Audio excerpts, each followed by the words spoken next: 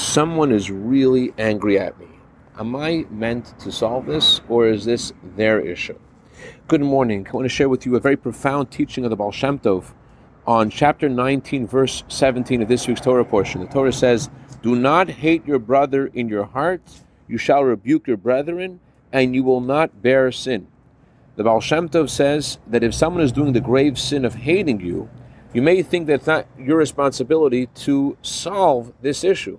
So the Torah says hocheach. Hocheach means to rebuke, but it also means to prove. You have to do what you can to show what your position is and why you believe that whatever you did was justified to the person who was angry at you for what you've done. And then you will not bear sin, then you will not bear responsibility for that person's hatred to you.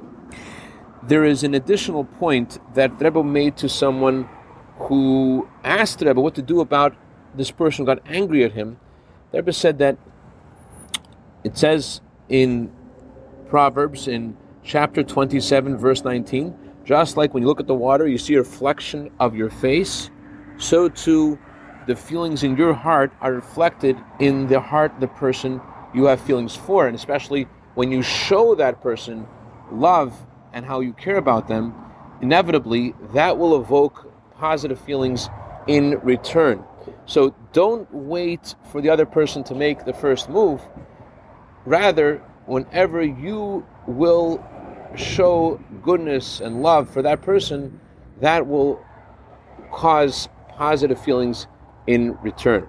I'd like to dedicate our minute of Torah today to the neshama of Rimon ben Moshe. It was an anniversary of passing is today. May his neshama have an aliyah, and may he be good to better on behalf of all of his family for all good b'sich Klal Yisrael.